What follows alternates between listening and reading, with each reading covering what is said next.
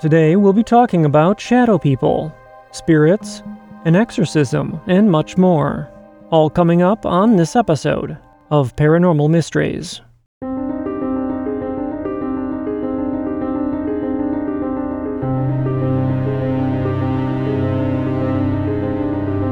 Thank you all for joining me and welcome. I am your host, Nick Ryan. I hope everyone's had a great week. And before we start today's episode, I'd like to thank Luciana and Laura for their support and generosity. And if you enjoy the show, please consider following, sharing, and reviewing the podcast. This supports us by helping new listeners to discover the show. You can also support us by becoming a patron at patreon.com/paranormalmysteries or by donating at buymeacoffee.com/paranormal. And if you wish to share your paranormal encounter on the podcast, you can write to me at paranormalmysteriespodcast@gmail.com or by visiting our website at paranormalmysteriespodcast.com. Or if you'd prefer to record your experience and send it to me, you can now do this on our website as well. You can also visit speakpipe.com/paranormalmysteries and record your story there. And remember that all these links can be found in the show notes. And with that being said, today's first story comes to us from Jess, and Jess's story is called Pendulums Are Like Ouija Boards. Jess says, "Hi there. I found your podcast on Spotify about 2 weeks ago, and I'm almost fully caught up. I listen at work, which makes the time fly by. I have quite a few experiences, but I will start with just this one for now. I believe that I am an empath, and unfortunately, I am very sensitive to the paranormal, and bad ones like to stick to me, so I try my hardest to avoid any contact. My son's grandma is a hippie, free-spirited lady, and she loves the whole energy and earth stuff. She had shown me a pendulum that she had, and we played with it a little bit. I thought it was neat, so I bought my own, but this was a big mistake.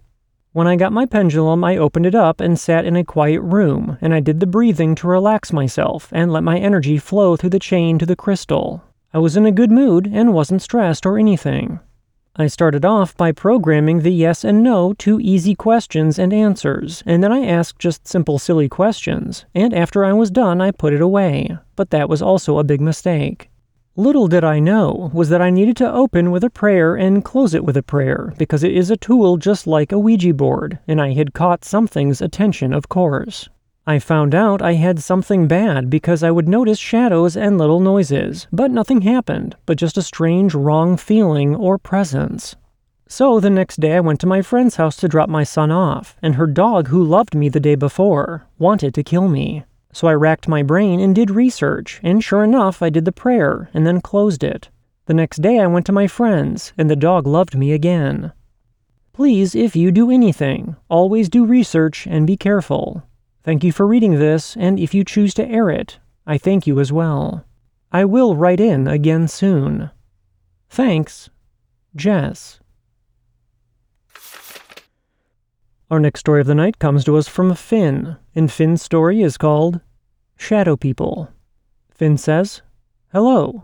I've been listening to your podcast for a while, and I figured I should share one of my many stories. As a kid, I would have many interactions with entities and the paranormal, and I've never been too frightened of the unexplained because of this. A few years ago, my family and I were staying in Hawaii. I had been told by a very kind woman that the place we were staying at had sacred grounds nearby. She told us stories of caves she had explored, entertaining my brother and I. One night when we had returned to our condos, I being with my brother and grandmother while my parents stayed in another with my granddad.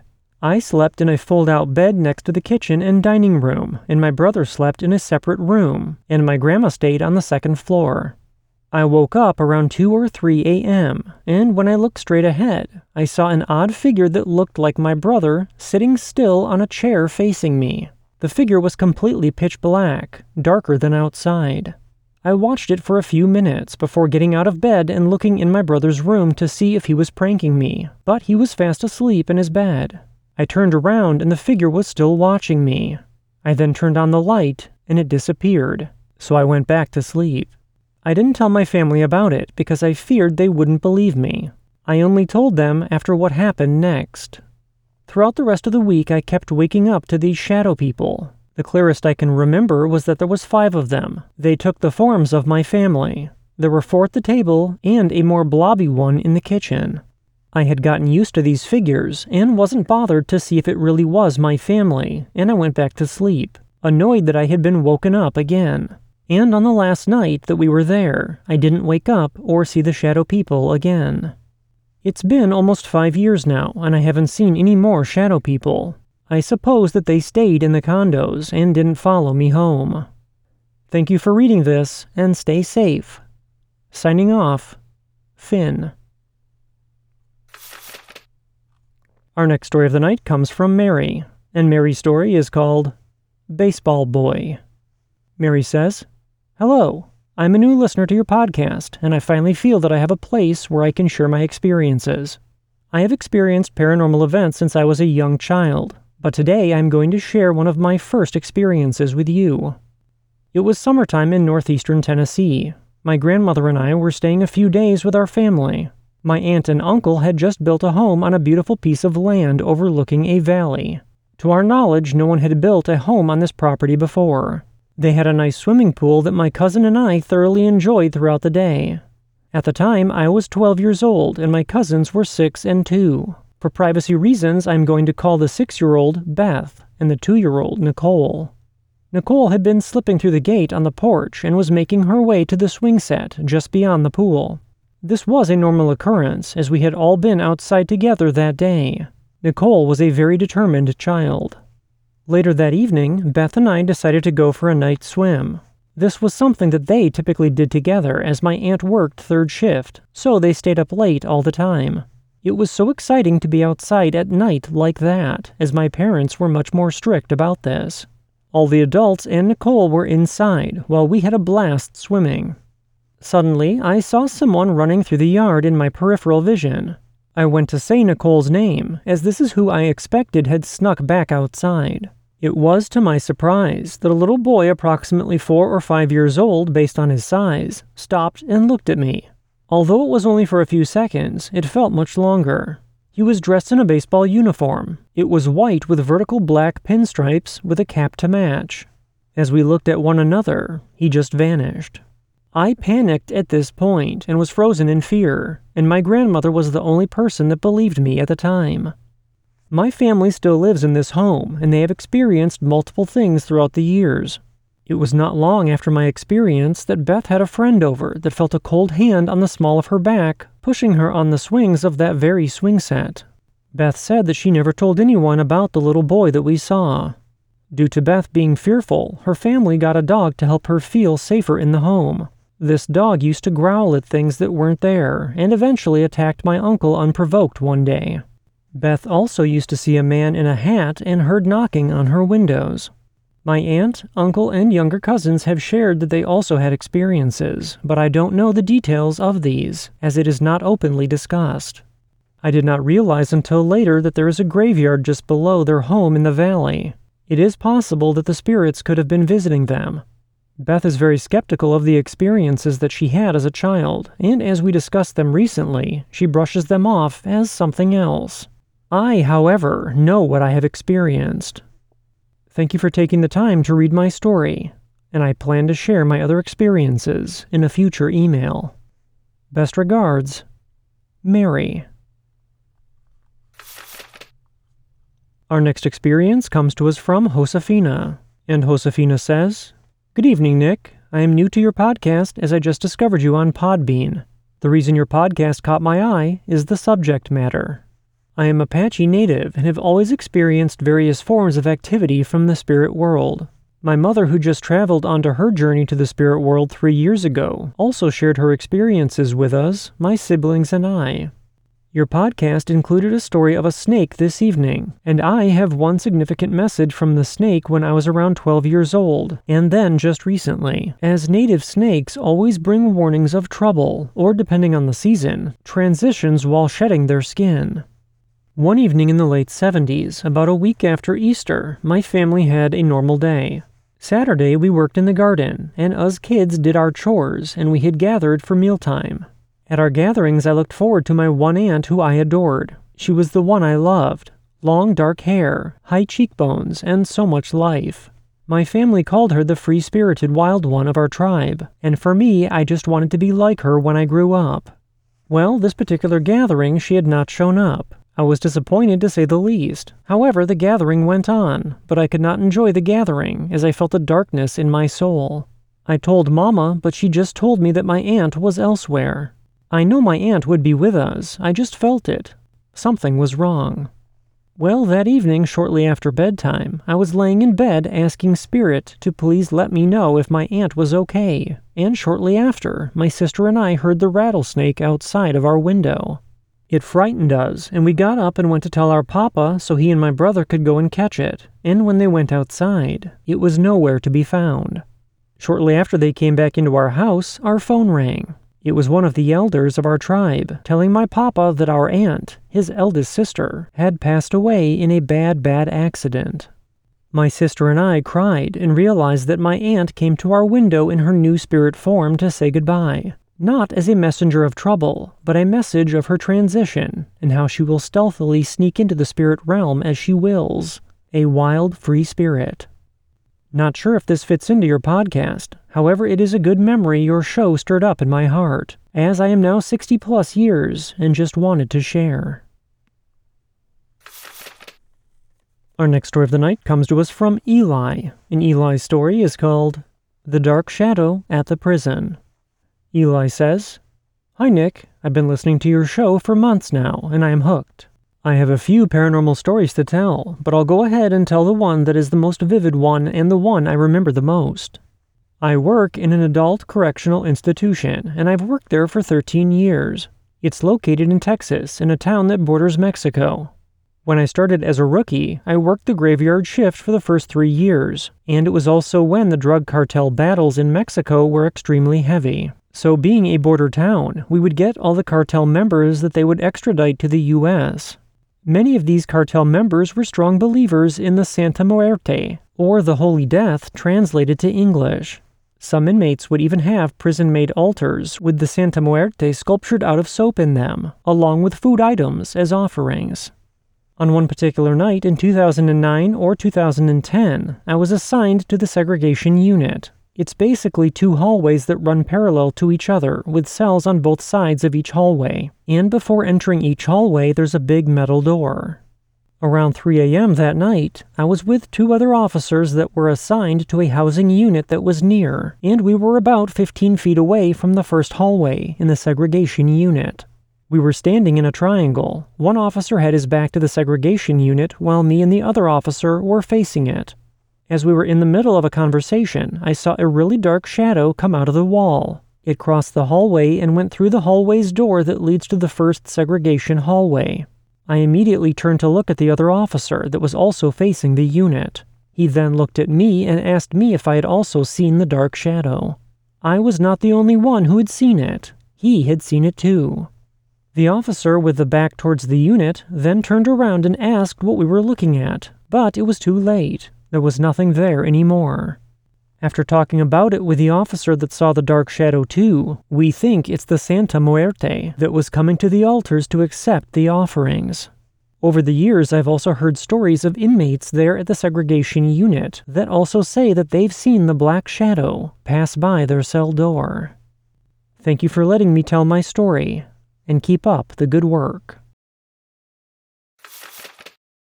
Our next story of the night comes to us from Ira, and Ira's experience is called An Exorcism of Sorts. Ira says, "Hi Nick, I enjoy the podcast. It truly makes work a lot better. I was a missionary on the Gila River Reservation in Arizona for 2 years of my life. While there, I experienced some scary stuff, and for the first time, sleep paralysis. While I slept, I would awake just before my alarm to something standing next to me while I laid in bed. It had bright yellow eyes and yellow teeth, smiling with long, greasy hair. After talking to someone about this, I was moved to South Phoenix, and it all stopped, until one day I felt it again. I saw it watching me as I laid on the bottom bunk of a bunk bed. It came closer until it took a knee on my chest, suffocating me. I finally regained control and was panting and crying for someone to help. My companion at the time didn't wake up. and I sobbed till daylight. The next morning, everyone in the apartment knew something was wrong, but I played it off until I finally burst into tears, telling them what had happened. They had me call the mission president, hoping for something profound, but he told me to just tell it to go away. Well, I told the other guys what the mission president told me, and I asked, "Who wants to do it?" Silence controlled the room, so I stood up and said, "Well, I guess I'll do it." Raising my arm to the square and declaring in the name of Jesus Christ, "I command you to leave." In that instance, everyone in the room felt the presence leave. One missionary went as far as to say, "I thought you were making all this up, but then I felt it leave." Since then, I haven't seen it, and I recently moved into those same apartments with my wife now that I've finished my mission, and I have seen a shadow person since living there. Our next story comes to us from Santana, and Santana's story is called Mysterious Marble. Santana says, "This story happened only a month ago, so it's pretty recent. It was on a Saturday, if I'm correct, when this happened. My house is a multi-level with 4 floors. My room is at the top level next to an office and the guest bedroom. I was downstairs on the main level when I remembered that I needed something from my room. I, of course, went up to get that item, which was an apron, out of my closet. Everything was going well, except something didn't feel right. As I opened the closet, I looked inside, and nothing was there. So I casually got the apron and closed the door. But then, that's when I heard it. The thump. I didn't know what it was, so I opened the closet back up, and there it was. A shiny metallic marble. I looked to see where it could have come from, but I didn't see any place that it could have rolled off of. My shelves are made of those small metal bars, which form the spaces between each of them, and I also had a glass jar that held marbles, and when I checked that jar, it was never opened. No holes, no spaces, nothing. This doesn't sound paranormal as you are probably thinking, but the event that happened before and after that may give certain reasons for this. This house and other houses I have lived in all had one or more paranormal events occur without any explanation. Ever since that very first event, it has always felt like somebody was following me, that somebody was watching me. It felt so strong when I found the marble, almost like that thing was trying to communicate. I picked the marble up, and it was so heavy, so abnormally heavy. I tried to brush it off, but I couldn't. I was trying to find a reasonable explanation, but I just couldn't. Not one single solution popped into my head, and before I knew it, it was already nighttime. I had been thinking for hours already, just trying to think of why this happened. I thought to myself I should go to bed. I had a long day. So I laid down and turned off the lights. I closed my eyes, just trying to forget what had happened. Then I heard a small scratching sound on the floor. It sounded like a cat or a small dog, but that was the problem. I don't have a cat or a dog. Neither a bird nor a rabbit. Nothing. I opened my eyes, and that's when I saw it. That's when I saw her. She was that thing, that vibe, those eyes that have been following me. She was tall with long hair. She had no eyes, with blood dripping from her eye sockets. I then quickly turned on my lamp. I wanted it to go away. I wanted it all to go away. And once I turned on the lamp, she was gone. Our next story of the night comes to us from Eddie, and Eddie's story is called Shadow People. And Eddie says, "Hey Nick, I hope everything is going well for you and your family. My first experience with shadow people was when I was a teenager living in my parents' house. The house we lived in was built on some old farmland, and we had found the remains of house foundation behind the house and the bones from a mule or a horse. At the time, the house we lived in had a big basement, and it stayed pretty dark, except during the day when light streamed in through some windows. I was going to my music room in the basement when I happened to see a really dark shadow move past a metal support post. I was the only one in the house, and there was no way anything from outside could have cast a shadow that far into the basement. I never felt any kind of negativity from it. It just seemed like it was curious about who I was. As time went on, I would encounter 2 or 3 other shadow people who just wanted to watch me from a distance. Sometimes it was a little unnerving, knowing that someone or something was watching me from the shadows. Thank you for showing interest in hearing my story. I have many other stories of the paranormal that I have experienced throughout my life, but those I'll save for later." Thank you for taking the time to read this. Sincerely, Eddie. Our next story of the night comes to us from Samantha, and Samantha's story is called Grandma and the Phantom Cat. Samantha says, "Hello, Nick. I recently found your podcast and have enjoyed it very much. I like hearing of experiences that I have also had in my life that are paranormal. I would like to share 2 of my stories with you. When I was 9, I was spending the night at my grandparents' house, which I did often. The next day was Grandparents' Day at my school. I was upstairs sleeping in my room when I woke up around 1 a.m. because I felt someone sit on the end of my bed. When I opened my eyes, I saw my great-grandma Velma sitting on the edge of my bed, smiling at me. I sat up quickly because I was so surprised to see her, as she lives in Iowa. I said hi to her, and she kept smiling at me. I asked her if she was okay, and she nodded and said I needed to go back to sleep because I had a busy and long day ahead of me. I said okay and went back to sleep. The next morning, I got up and got ready for school like normal. I didn't see her downstairs, so I thought that it must have been a dream that I had, so I didn't mention it to my grandparents at the time. I walked to school that day since my grandparents lived a block away from my elementary school. When it was time for my grandparents to show up, my grandparents weren't there. I waited for them as all the other grandparents gathered around my classmates. Just as the activities started, my grandma finally showed up with my principal and told me to come with her. I then went into the hall and saw my grandpa and my mom there. My mom told me to get my things and that we had to go on a road trip.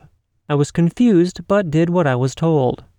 When we got my little brother and finally got into the car, my mom told me that we were going to Iowa because my great-grandma Velma had died in her sleep overnight. My stomach dropped. I didn't understand at first because it felt so real when she visited me last night. When we got to her assisted living facility in Iowa to go through her belongings, I saw her again walking down the long hallway that held the apartments of the assisted living facility. She turned around when I saw her, and she winked at me, and then disappeared. I didn't say anything to my grandparents or my parents until years after, when I understood and realized that it was her spirit that had visited me that night, and her spirit I saw in the hallway. I wasn't scared at all when I saw her either time. It was like I had expected to see her, and it was normal. My next story happened when I was around 14 or 15. We lived in an old house that had stones that were from an old hotel that had burned down. I heard and saw many things throughout the 10 years that we lived there, but one really stood out. I was sleeping when all of a sudden I felt like my back was on fire. My back was facing the wall, and I looked behind me and didn't see anything that could cause me to get hot all of a sudden. I then threw off my covers and opened my window next to my bed. A few minutes later, my back felt even hotter, and then I felt what I can only describe as a cat walking up against my legs and then my back. We did have a cat then, but my bedroom door was closed, and the cat usually slept in the living room. I quickly looked behind me towards the wall again, but didn't see anything. As I turned back around, I felt that same pressure of a cat walking on my bed right behind me. The heat had then subsided, and then all of a sudden I felt a paw on my shoulder, and then nothing. It took me a while to go back to sleep, because I was really freaked out. The next morning, I found out that a house about 6 houses down from us had caught fire and burned down. The family was able to get out safely, but they lost 2 dogs and their cat in the fire. Did the spirit of the cat that died in the fire visit me that night, and that's why my back got hot for some reason? I've told a few people these stories. Some have believed me, and some think I'm crazy. I believe very much in the paranormal, and I am open to any experience I have in my past and in my future. Thank you for your podcast and letting people have an outlet to express their experiences as well. Thank you for your time, Samantha. As we come to the end of tonight's episode, I'd like to thank all of you for tuning in and supporting the show. And a special thank you goes out to Jess, Finn, Mary, Josefina, Eli, Ira, Santana, Eddie, and Samantha for sharing their experiences. If you've witnessed something paranormal and would like to share your story, please write to me at paranormalmysteriespodcast@gmail.com, or you can visit our website at paranormalmysteriespodcast.com. Or if you prefer to record your experience and send it to me, you can now do this on our website as well. And don't forget that all of our links can be found in the show notes. Until next time, I hope you all have a great weekend, and we'll see you back here on Monday with our next episode. From all of us at Paranormal Mysteries, thank you so much for listening, and please remember, don't wait for the unknown to come to you. Get out there and find it.